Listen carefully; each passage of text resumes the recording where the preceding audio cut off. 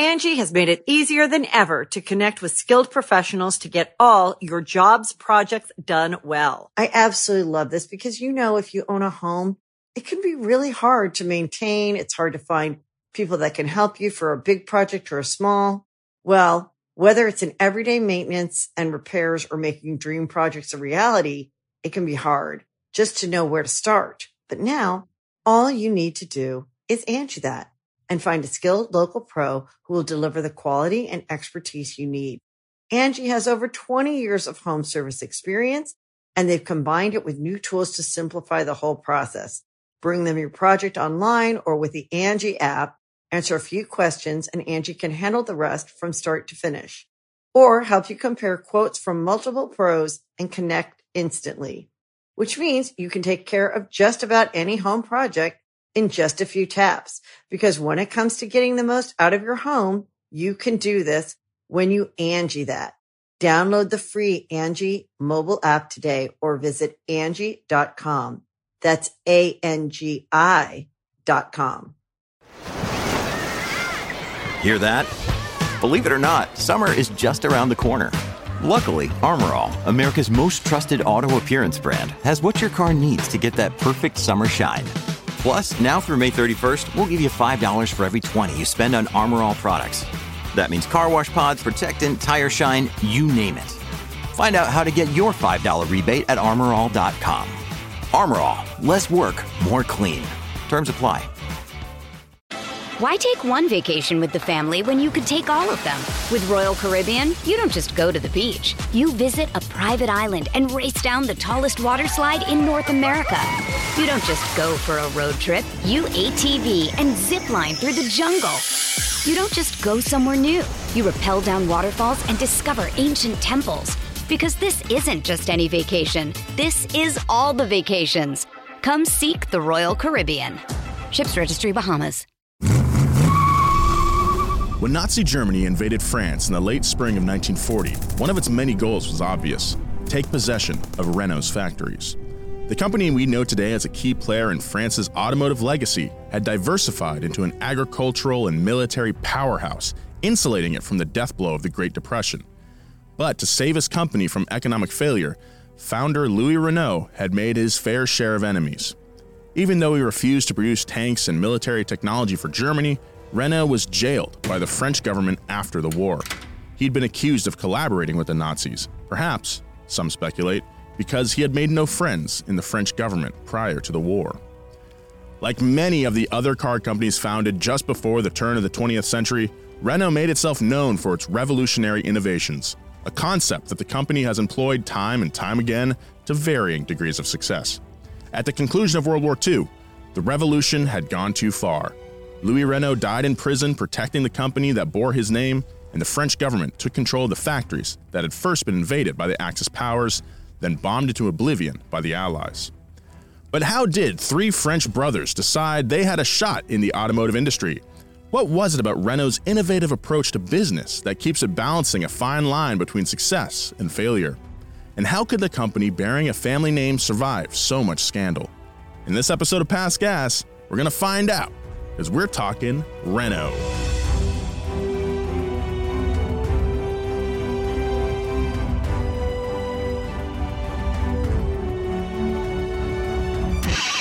Past Gas Podcast. It's about cars, it's not about forts. Renault. It's what I'm going to do to my house eventually. Renault? Yeah. Does it need a Renault right now? I don't think so. No, I I'm like just it. joking. I just wanted to make that joke. Paint everything white. Paint all your furniture black. Gray matte cabinets. Yeah. I'm so sick of those things, dude. I was talking to Nolan about this. Please bring it up because it's very interesting. I think the audience could learn a lot. So the reason that you see so many people removing like fixtures and like built-ins and stuff that makes each house like individual is because we don't like value taste as much as we used to. And taste doesn't mean preference. Like there's a difference between like taste and preference. Like you can say like, oh, I like mid-century modern furniture, but you don't necessarily live in a house that looks good with mid-century modern furniture. So having good taste is like, oh, I live in a craftsman style house. I need to find stuff that I like, that I think looks good, that fits within the confines of this architecture.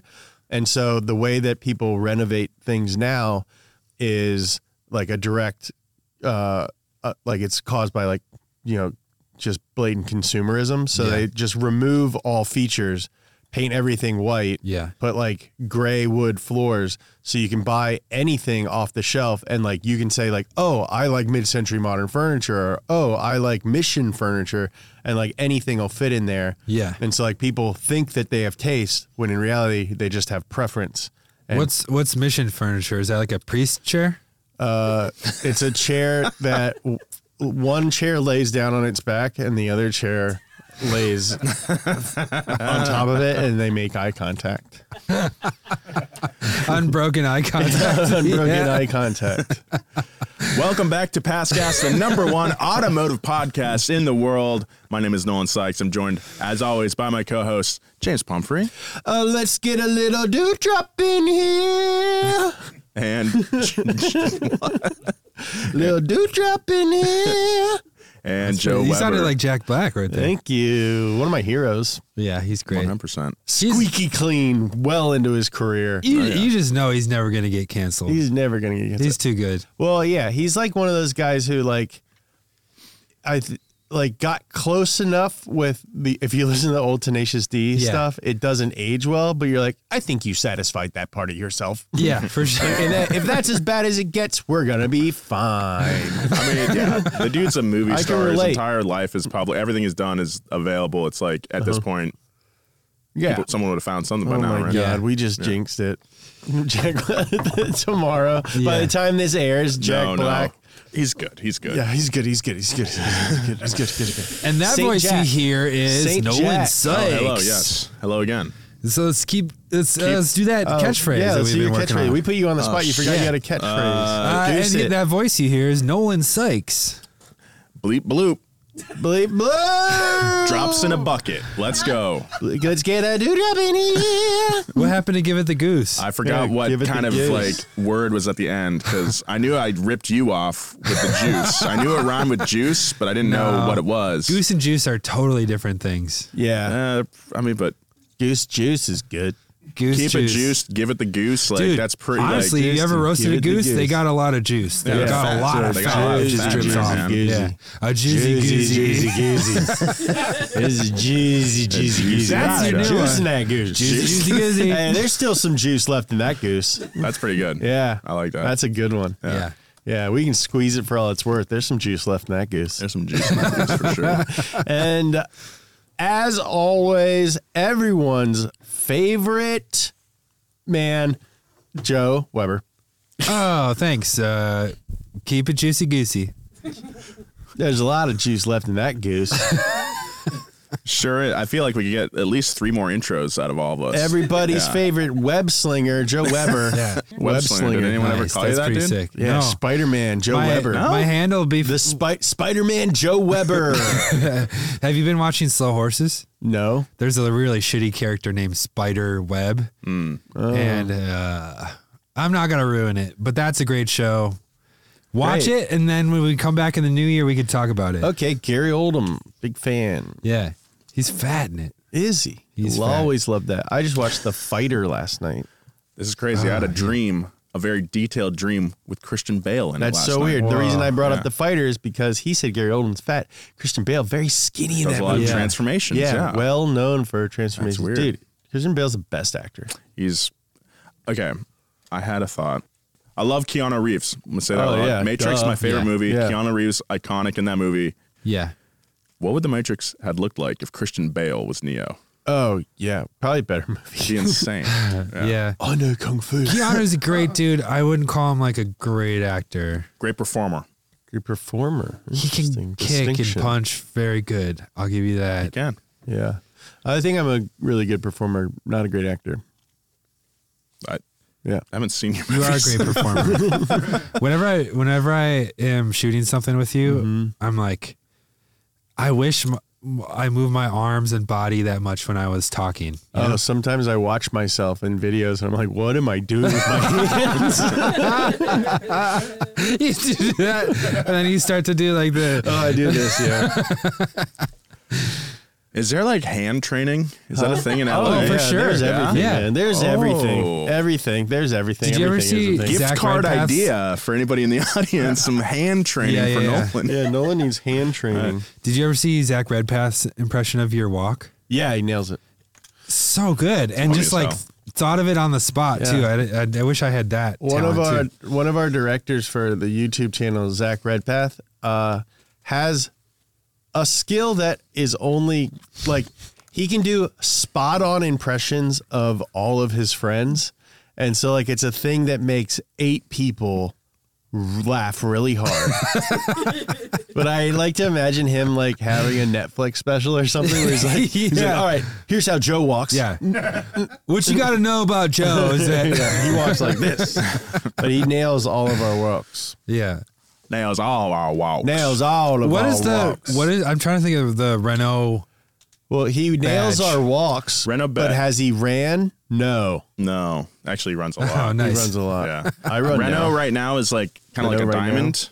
Yes. Yeah. Yeah. And Peugeot is a bunch of Deltas. Which one's the lion? Oh. That's Peugeot as well. Peugeot. That's old Peugeot. Old Peugeot. Because Old Peugeot is a cool name for a rapper. Old Peugeot. Old What's Peugeot. up? What's up? Old Peugeot and or- Wait, what am I Alcatraz thinking of? Sink. Or the name of like a really good French crime movie. Old Old Peugeot. Peugeot. Old Peugeot. Old Peugeot. My pepper grinder finally ate the dust. Dude, I bought a Peugeot pepper grinder years ago and it sucked. Yeah. Oh, I'm sorry. Citroen is the Deltas. Yes. I was Peugeot is the confused. lion. Yeah. It was the lion. I forgot about Citroen. All right. With that, let's get into Renault. How about that? Renault. Renault problem with me. All right. As the 19th century came to a close, Alfred and Bertha Renault welcomed 6 children into the cushy bourgeois world of upper-class Paris. Oh, man, I bet that was awesome. Yeah. The Renaults had earned their fortune manufacturing and selling buttons and textiles, and their sons, Louis, the 4th of 6 children, inherited that same manufacturing instinct. God, imagine. Nope. You can have it. Nope. Growing up, Buttons. Button Empire.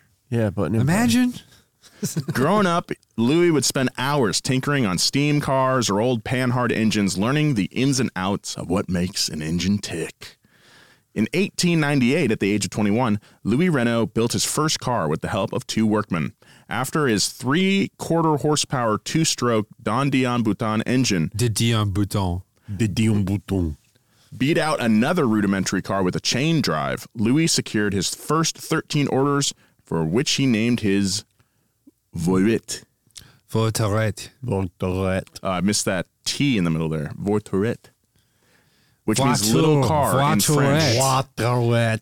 It's voiturette. Voiturette. I'll let you guys handle the Because French stuff. I only know that because that Bugatti had voiture noir. I think it was one of the Chirons, and voiture I think just means car. Cool. Voiturette. And voiturette means car that can't stop cussing. With Louis' engineering prowess and older brothers Marcel and Fernand taking on the business side of things, the family created the Renault Ferrère Company on Jeez, man. February, what? Hopefully we get all this out of the way before I start reading. Shit. Renault Frère. Renault Frère. It's just the Renault brothers. Frère It just means Company. brothers. Whatever. Okay. I'll take it. Thank you. I didn't know Renault that. Brothers. They started that company on February 25th, 1899. At the time, Louis was only 22 years old, while Marcel was 27 and Fernand was 35. Ugh, gross. Going into business with your younger brother, 13 years younger than you, but he's like the engineering guy. Yeah, That's Fernand kinda is fun. like Kevin and Louis is like Nick. Backstreet Boys reference. Oh, I didn't get that. You know, at one point Nick was like 12 or 13 years old, I think, and Kevin was 26. Whoa. Wait. Yeah. Kevin? 15 and 26. Is Kevin a Carter? No. No, Kevin was Backstreet Boys aren't related. Kevin I know, was the but- one with braids. No. Who's that? AJ? That's AJ. That's no, AJ. that's Chris. You're thinking of NSYNC. Oh, God dang it. You guys are so whack. Their first machine, the Kevin's the one God. from Backstreet Boys who Walked looks over it. like an uncle. Because he was like Because he 35. was as old as their uncle. And then Nick is Nick Carter. Their first machine, the Renault Voiturette 1CV, was sold to a friend of Alfred Renault. In its first year, the company was already known for innovating. It launched the first ever production sedan, and they patented the first turbocharger. That's pretty insane. That's cool. That's well, it's cool. also contentious depending on the source, James. Who's this guy? That's AJ. I don't know. AJ, Nick, Brian, Howie, Kevin. Howie. NSYNC is Justin, JC, Chris, Joey, Lance. Nice. We figured it out. Yep. Great. What about 98 Degrees? Oh, my God. 98 It was an Degrees era is- of rapid progress for all things mechanical. And by 1903, Renault began manufacturing its own engines.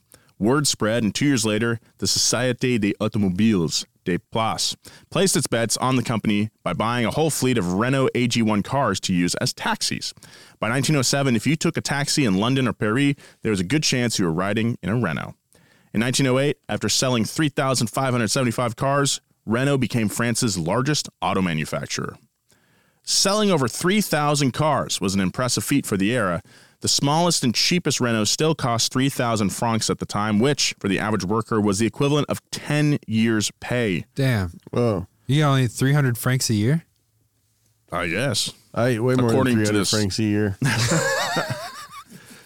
Only the richest of the rich could afford the hand-assembled Renaults, but demand remained high despite the costs.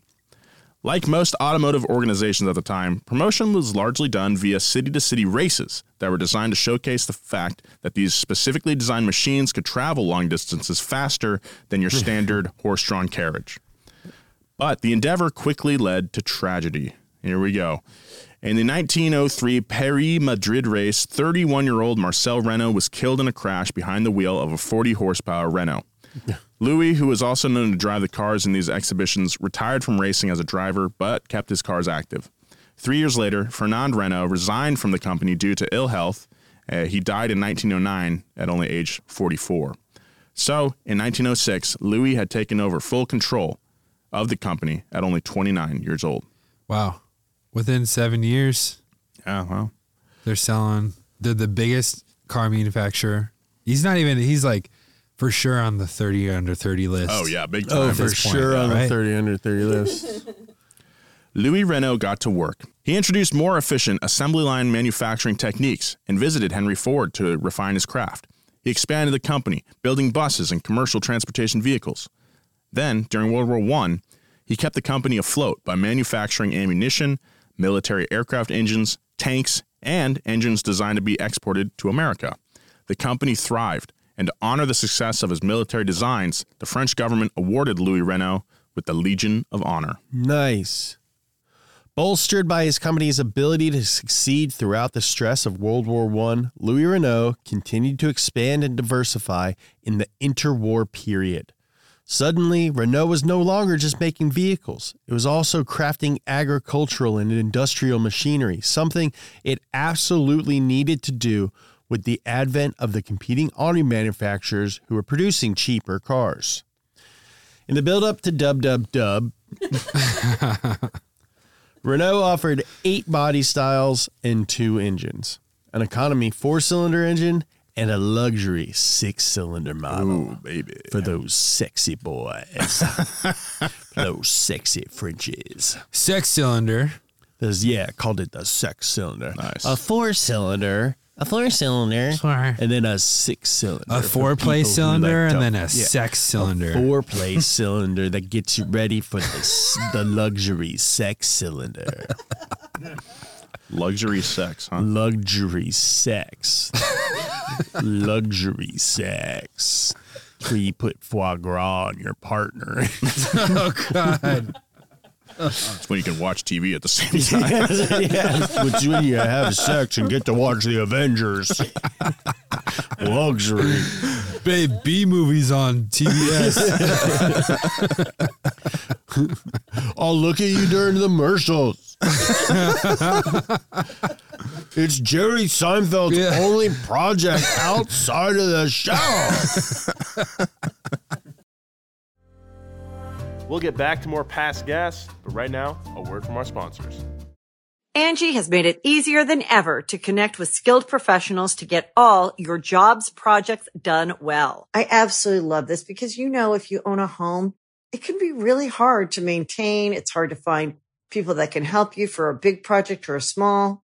Well, whether it's in everyday maintenance and repairs or making dream projects a reality, it can be hard just to know where to start. But now, all you need to do is Angie that and find a skilled local pro who will deliver the quality and expertise you need. Angie has over 20 years of home service experience, and they've combined it with new tools to simplify the whole process. Bring them your project online or with the Angie app, answer a few questions, and Angie can handle the rest from start to finish. Or help you compare quotes from multiple pros and connect instantly, which means you can take care of just about any home project in just a few taps. Because when it comes to getting the most out of your home, you can do this when you Angie that. Download the free Angie mobile app today or visit Angie.com. That's ANGI.com. Why take one vacation with the family when you could take all of them? With Royal Caribbean, you don't just go to the beach. You visit a private island and race down the tallest water slide in North America. You don't just go for a road trip. You ATV and zip line through the jungle. You don't just go somewhere new. You rappel down waterfalls and discover ancient temples. Because this isn't just any vacation. This is all the vacations. Come seek the Royal Caribbean. Ships Registry, Bahamas. This episode is brought to you by La Quinta by Wyndham. Your work can take you all over the place, like Texas. You've never been, but it's going to be great because you're staying at La Quinta by Wyndham. Their free Bright Side breakfast will give you energy for the day ahead. And after, you can unwind using their free high-speed Wi-Fi. Tonight, La Quinta. Tomorrow, you shine. Book your stay today at LQ.com.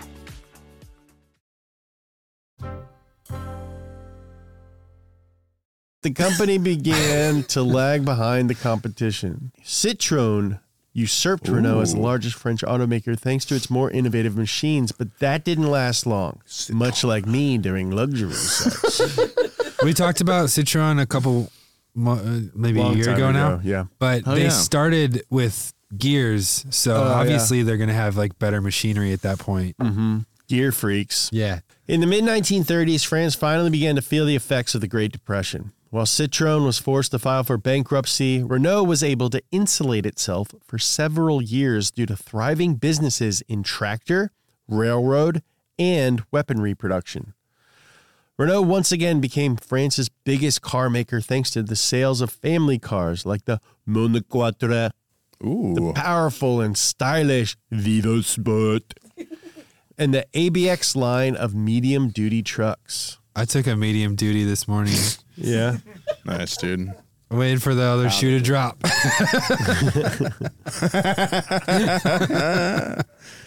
But this era was brought with its first omens of disaster. Between 1936 and 1938, the French auto industry was rife with labor disputes, strikes, and worker unrest, a problem that Renault solved by firing 2,000 union workers in 1938. And giving everyone chin implants. The move earned Louis his fair share of political enemies, and even though the company refused to produce tanks for Nazi Germany after France surrendered, there was little he could do as the Axis powers took over his factories to produce other kinds of equipment for the war effort. That also set those factories up as prime targets for the Allies. Both British and American forces tried to lay waste to the largest factory at Billancourt.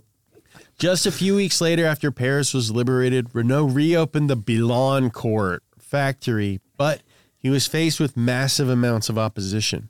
The fired Renault workers were still angry, and the tumultuous post-liberation government added to the strife. Oh, you guys are still angry? I thought you would like get over it by now. I thought you'd get over it because of the war. Yeah.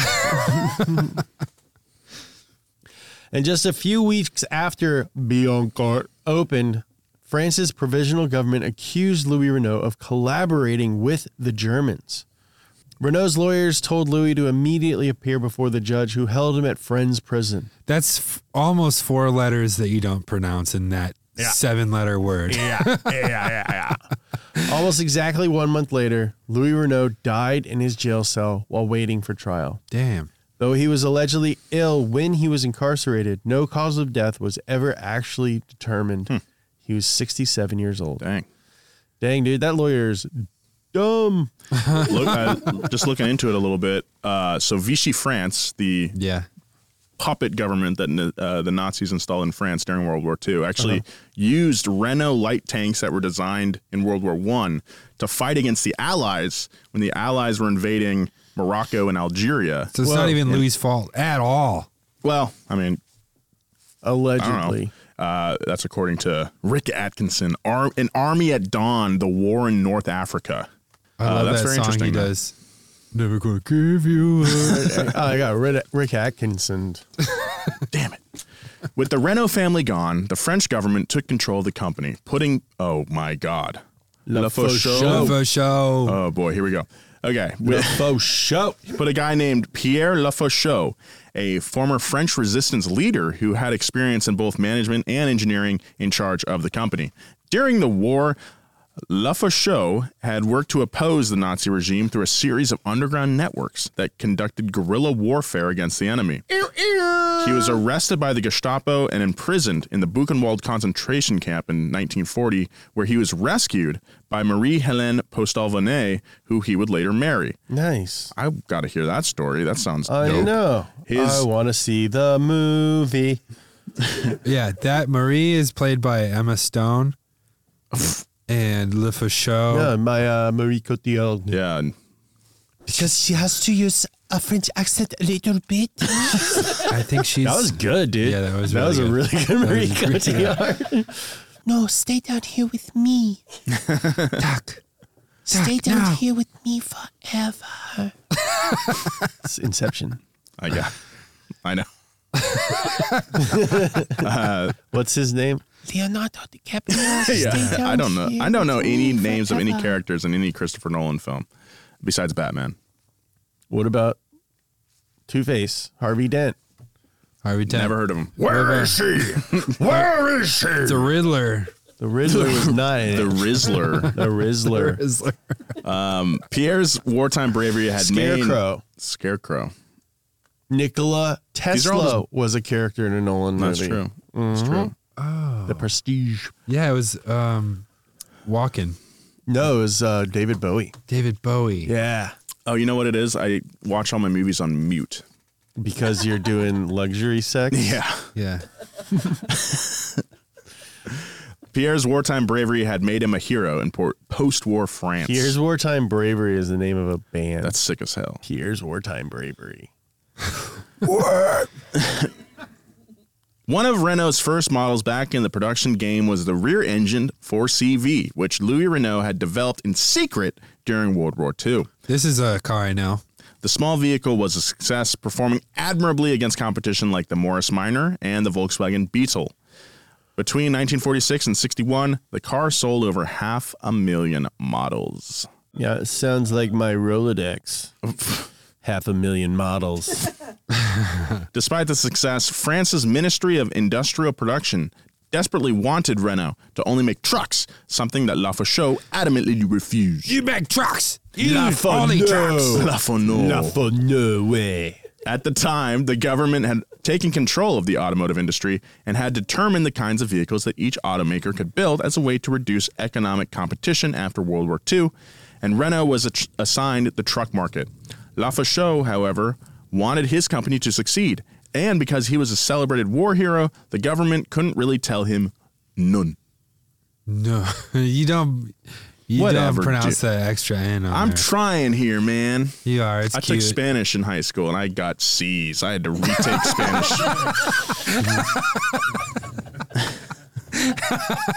I got C's. Yeah. Instead, La Fauchot I would actually really love to learn French. Anyway. Yeah. Instead. Yeah.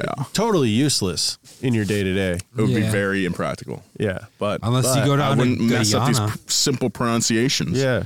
Instead, La Fauchot oversaw the development of the Dauphine, which helped the company gain a foothold in Africa and North America. Lafaucheux died in 1955, but the subsequent launch of the Renault 4 and Renault 8 bolstered the company, making Renault a key player in the international market. A key player, just like Henry Connick Jr. Oh, yeah. Great reference. Thanks. Is this Dauphine rear engine? I couldn't see it being rear engine. Look at the hood looks too long. It's rear engine.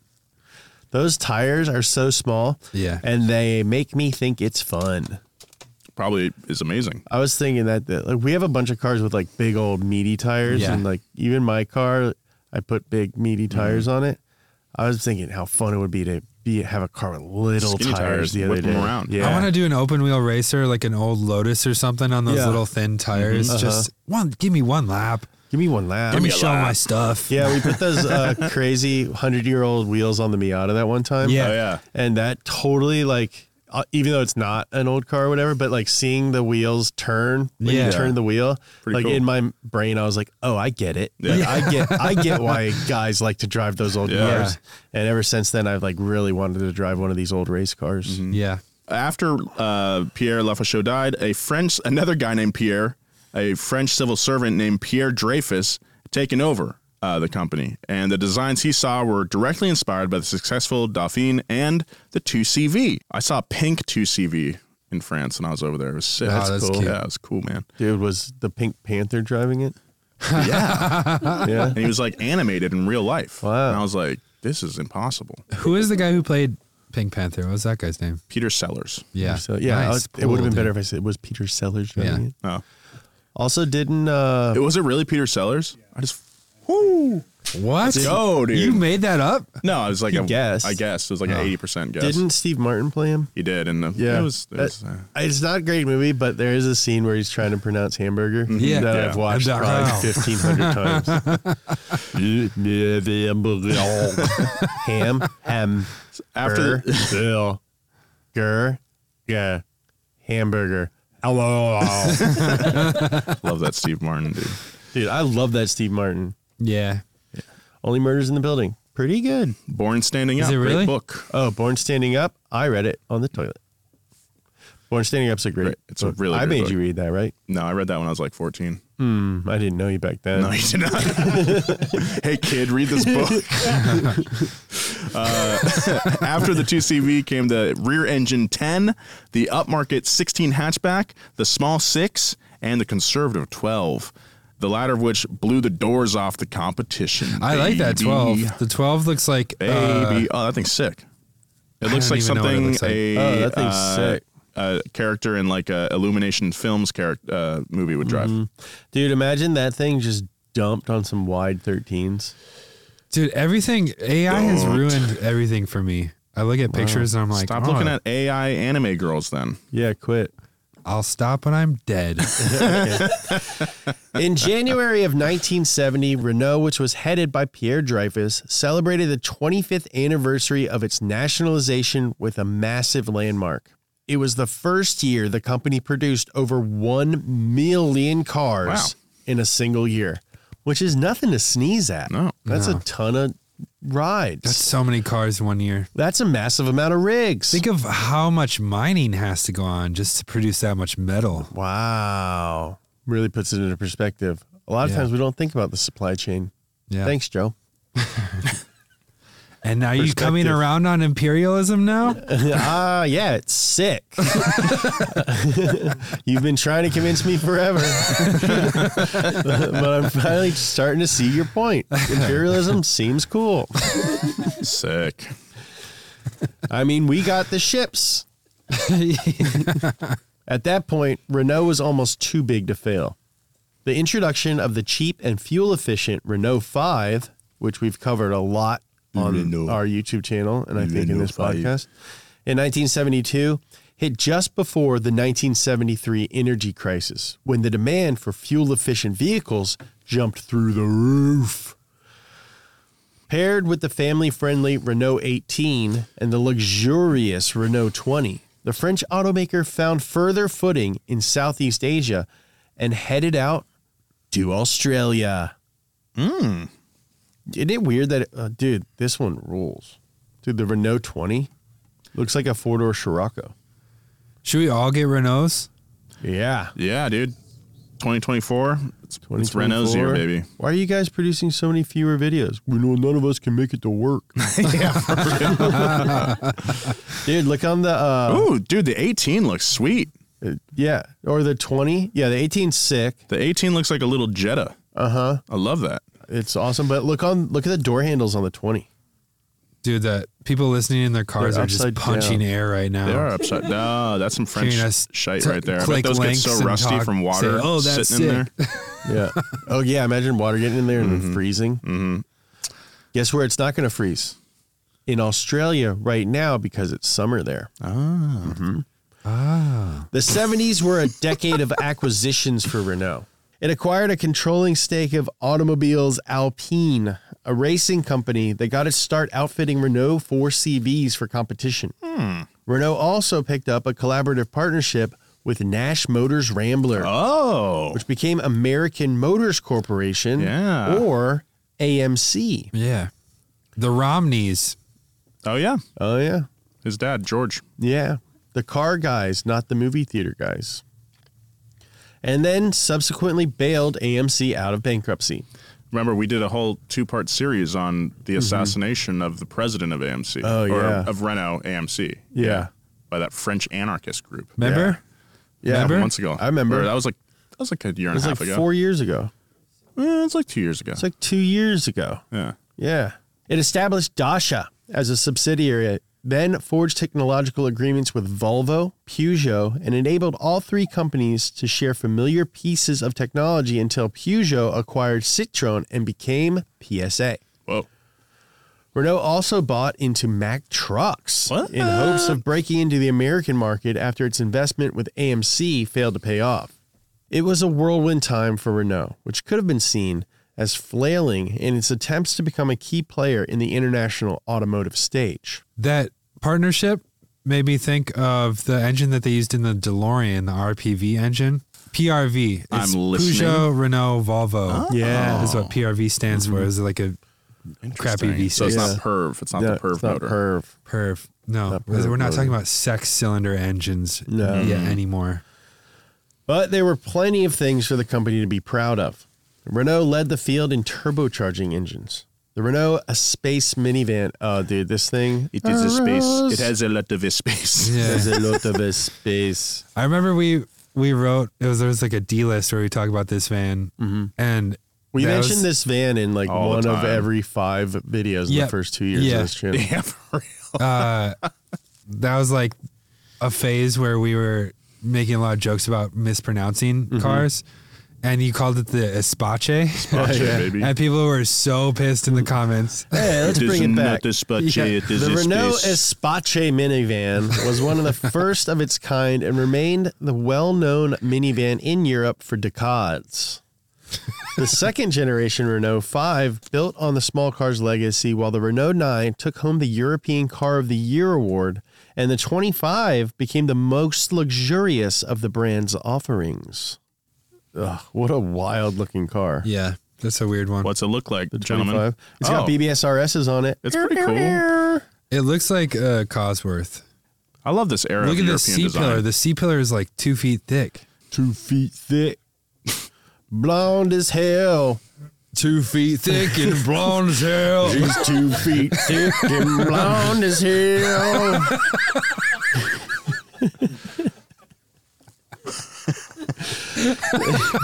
That's so blonde. I like them 2 feet thick and blonde as hell. 2 feet thick. How big is that? 24 inches wide. Oh, I thought you meant like depth. Well, it is square. Yeah. She's 2 over foot square. square and blonde as hell. Boom, boom. 80 cubic feet a woman. How many cubic feet are you? I don't want to know. There's just one problem as the 80s approached. Renault's quality began to decline. And no matter how great a company's cars seem on the surface, they actually have to hold up under daily use conditions to maintain a brand's legacy. It was time for Renault to shake things up. Oh, man. Let's go. Let's go, LF Gizzle. Yeah, but before we get to Renault's modernization, guys, we have to touch on one big part of the company's legacy, motorsports. Ever since Louis and Marcel Renault decided to market their vehicles in city-to-city racing events, the Renault name branded performance machines in all sorts of motorsports throughout the company's history. So that was like the first thing they did, so right away. Yeah. From winning the 1925 Monte Carlo Rally with the 40 CV or taking victory at the very first French Grand Prix, the company has dipped its toe in just about every form of four-wheeled competition imaginable. But things didn't get serious until 1958, when Renault appointed a man named Amédée Gordini to the head of its performance division. Gordini had been involved in motorsports for decades, earning himself the nickname The Sorcerer. Sick. Whoa, about as good as they come. For his ability. I mean, that is an honor. That's really good. The Sorcerer? Yeah. Wow. No matter what industry you're in, if people call you the Sorcerer, you're good. You're good. Yeah. It's amazing. My dentist is a sorcerer. Whoa. He's really good. Yeah. He was nicknamed the Sorcerer for his ability to transform a seemingly basic vehicle into a race-winning performance machine. I think I like Gordini a little bit. Yeah, Gordini, more like Hornini for his booty. What? We'll be right back with more of this story, but first, a word from our sponsors. At Evernorth Health Services, we believe costs shouldn't get in the way of life-changing care, and we're doing everything in our power to make it possible. Behavioral health solutions that also keep your projections at their best? It's possible. Pharmacy benefits that benefit your bottom line? It's possible. Complex specialty care that cares about your ROI? It's possible. Because we're already doing it. All while saving businesses billions. That's Wonder made possible. Learn more at evernorth.com/wonder. At Renault, Gordini was able to pair his technical prowess with the French company's massive appeal, where he helped develop performance versions of Renault's production cars, including the iconic Renault 8 Gordini. Look at this car. Dude, I got to check out this Renault 8 Gordini. Oh, baby. So it's got four headlights. Yeah. It looks like, I would say, like a French 2002. Yeah, French 2002 or like Alfa Romeo. I love this car. So this car kicked off the company's explosive debut onto the rally scene, with Gordini and Alpine-tuned Renaults dominating the 1950s and 60s. When the World Rally Championship was officially formed in 73, Alpine took that season's overall victory. All of this led to the 1976 founding of Renault Sport, the company's dedicated motorsport division, which it formed between Renault, Gordini, and Alpine. Here, the focus turned to the development of competitive endurance racing and Formula One cars. In 1977, Renault joined the F1 grid with the first ever regularly used turbo engine. The following year, it won the 24 Hours of Le Mans. 1 year after that, Renault scored their first victory in an F1 Grand Prix, fittingly at the Dijon-Prenois track in France. Did I get that one right? Yes. Dijon-Prenois. Yes. Cool. Renault departed F1 as a manufacturer in 1985, only to return 4 years later as an engine supplier. There, Renault really hit their stride, taking 5 drivers and 6 constructors' championships between 92 and 97 with the teams it supplied, both Williams and Benetton. A Works Renault team returned to F1 again in 2000, this time at its most powerful. In 2005 and 2006, Renault finally secured both the drivers' and constructors' championships with driver Fernando Alonso. Nice. And today, the team competes in F1 still as Alpine. They are not very competitive as of late. Yeah. Modern motorsports fans will also likely know that Renault has backed some single-seater series on the F1 ladder. That's hard to say, including Formula Renault and Formula Renault 3.5. Those 2 championships served as a proving ground for future F1 champs like Fernando Alonso, Sebastian Vettel, Kimi Räikkönen, and Lewis Hamilton. Yeah. It also dipped its toe into the electric Formula E series as both a works team and chassis supplier for everyone on the grid until 2018. Do you know what Cyril is up to lately? Cyril Abiteboul? Yeah. No, I don't. He's former Renault team principal. He was fired. Yeah. And then was it? That was the same year that Danny Rick jumped ship. Yeah. But I don't know what Cyril's up to. I liked him a lot on Drive to Survive. I thought Oh, he was a you know who took fascinating character. over was like Rally. Oh, that's right. A Rally guy. Shit, I don't know what his name is. Yeah. Cyril Abiteboul. Back to the 80s. Renault entered the decade in turmoil. By 1984, it was hemorrhaging 1 million francs a month, and the government installed businessman Georges Bessy as chairman. Bessy's job was to trim the metaphorical fat, which he did by chopping investments in motorsport. That's when they left F1. Laying off employees and selling most of the company's non-automotive assets. Okay. Oh, the staplers. Get rid of them. Yeah, we will stack our paper neatly. No need for a binding. We talked about Georges Bessy at length in a 2-part episode a few years ago, number 31 and number 32. That was almost 200 episodes ago. So long ago. Time has really flown Anyway, by. this dude almost got assassinated. No, he did get assassinated. He got assassinated. Yeah. Spoiler alert. By 1986, Renault's debt was halved, and Bessy was murdered by the radical communist group Action Directe. That's how you say it.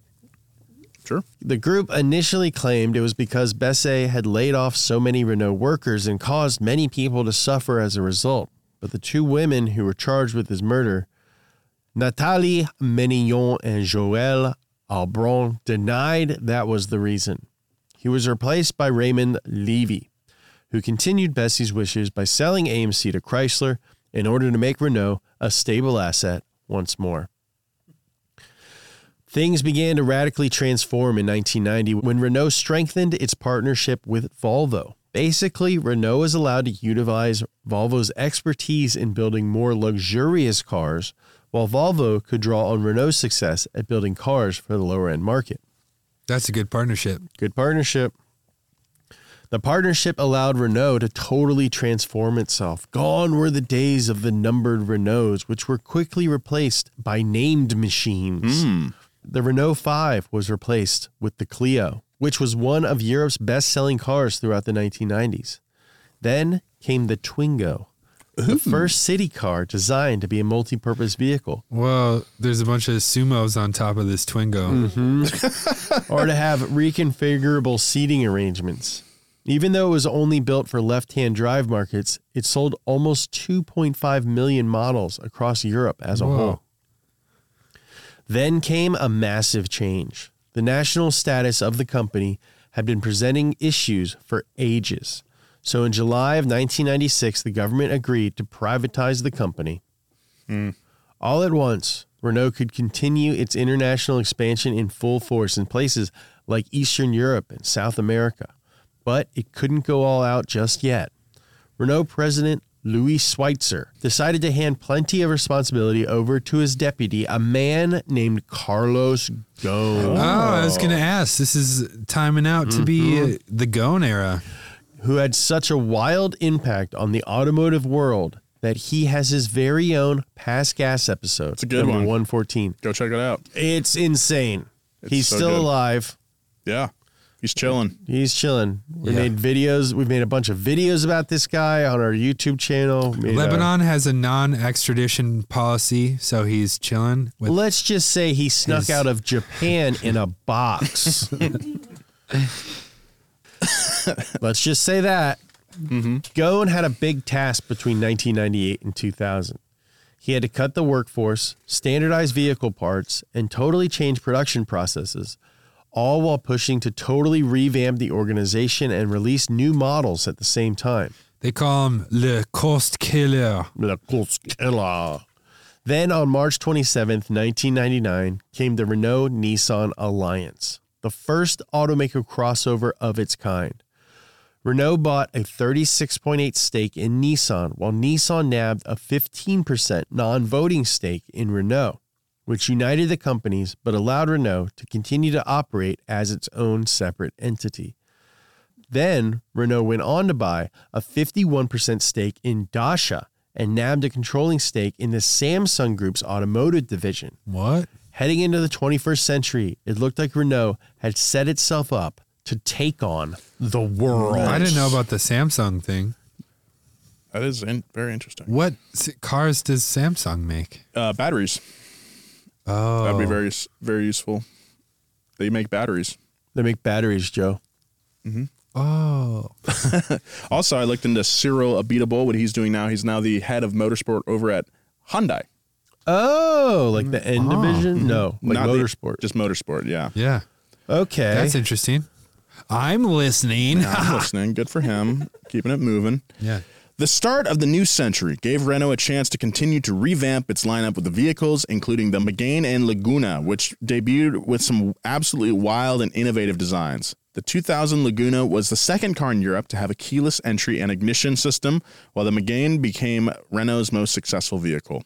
The company also revitalized its quality image from decades past, establishing a reputation for safety as well as a distinct style. In 2010, I like the way French cars look. They're very funky.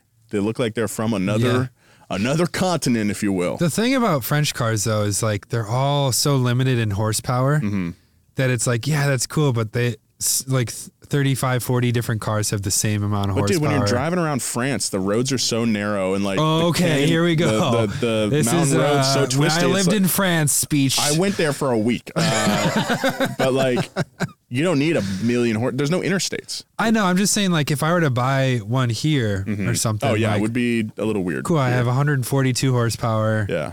That'd be like a Miata. Yeah. In 2010, the Renault-Nissan Alliance announced a partnership with Daimler, allowing Renault and Mercedes-Benz to swap engines and to develop a replacement for Daimler's Smart brand, so the little smart cars.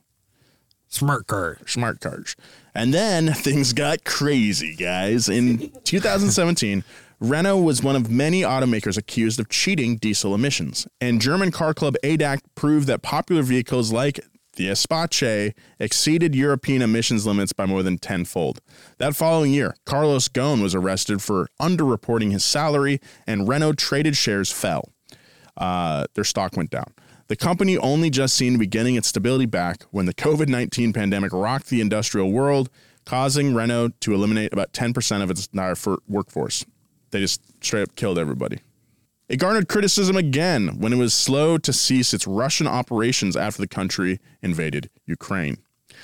Renault has more than earned its place in automotive history thanks to its dedication to innovation and its persistent efforts to push through the chaos. Now, Renault is looking ahead, trying to divine the future of the automotive industry and hedge its bets on a new direction, an electrified direction. The company has hinted at spinning off its EV models under a separate company. It has tentatively named Ampere, and it's a terrible name. Terrible. Isn't that like a unit? Yeah, but like, oh yeah, I got my new Ampere. Yeah, you don't know how to say it. Yeah. Doesn't sound good. I would pick Ohm. Ooh. Oh, Ohm's good. Ohm's good. Yeah. I drove my new Ohm to work today. Drove my Ohm home. It's better. Got my Ohm in my home. They're also planning on coming back to the American market in 2025 when it will introduce the Renault 5 EV. It wants to partner with Geely, a Chinese automotive company, to help grow and diversify the Renault brand. That would make sense with the Volvo ties. Volvo is owned by Geely. Rekindle an old friendship with the Volvo. There you go. Even for all the transfers of ownership and the battles that the French automaker has overcome, it has always held on to one thing, the Renault name. But Renault's future goals seem to be taking it further and further away from the legacy first assembled by the brothers. And whether this latest revolution succeeds or fails is a question we won't be able to answer without a look into a crystal ball, which we don't have anymore. Great job, Nolan.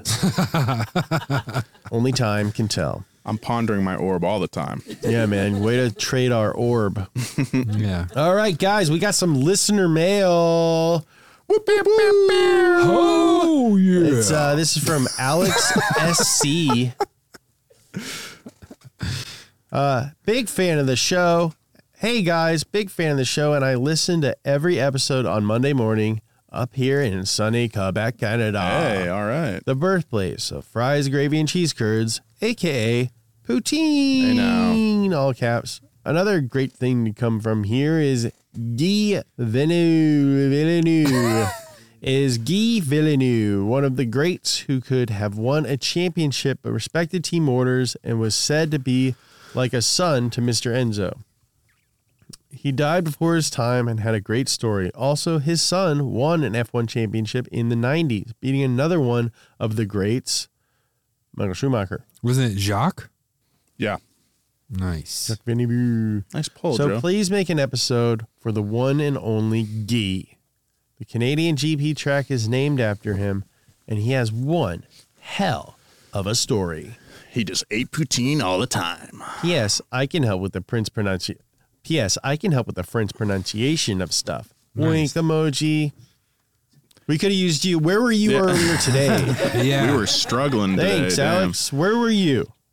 We're saying all the words wrong. We'll definitely have an episode for... Yeah, that's a good one. Yeah. That's we actually mentioned it in our Slack channel, our ideation channel. Yeah, so it's our idea. It's not your idea anymore. No, it's coming. So keep your ears peeled for that there, Alex. Ew. What? That's a gross visual. If you want to get in contact with the show, hit us up at passgas@donutmedia.com. We'd love to read your email on air, as long as it's interesting and passes Christina's screening, basically. Yeah, interesting and not problematic. Yes. And check out B-Movie on TBS all this week. B-Movie on TBS. Somehow we get residuals from that. It's pretty crazy. Pretty weird. Mr. Seinfeld's very charitable with that. Follow James at James Pumphrey. Follow Joe at Joe G. Weber. Follow me at Nolan J. Sykes. Big thank you to our writer this week, Elizabeth Blackstock. And our producers, as always. We got Christina Felsky. We got Gavin Kinzel. We got Nick Giamusso behind the cameras. And we got you listening every week. Thank you so much. Tell a friend. Let's grow this show even more. Oh, we're cooking up a new podcast for you guys right now. It's more of like a news show. It's on the slow cooker. It's on the slow cooker right now. By the time it hits your lips, it'll be fall off the bone. That's right. We're slow cooking it right now, but we're going to put it in the oven to crisp it up. Crisp it up. Yeah. Really finish it off nicely. So keep your ears open for that. We'll see you next time. Bye.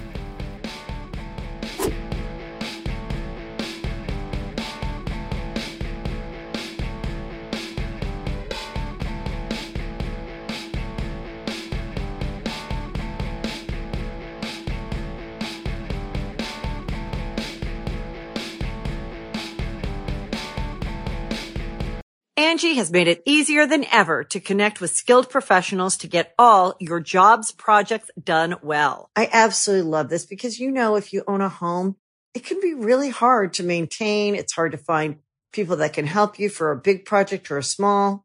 Well, whether it's in everyday maintenance and repairs or making dream projects a reality, it can be hard just to know where to start. But now all you need to do is Angie that and find a skilled local pro who will deliver the quality and expertise you need. Angie has over 20 years of home service experience, and they've combined it with new tools to simplify the whole process. Bring them your project online or with the Angie app, answer a few questions, and Angie can handle the rest from start to finish. Or help you compare quotes from multiple pros and connect instantly, which means you can take care of just about any home project in just a few taps. Because when it comes to getting the most out of your home, you can do this when you Angie that. Download the free Angie mobile app today or visit Angie.com. That's ANGI.com.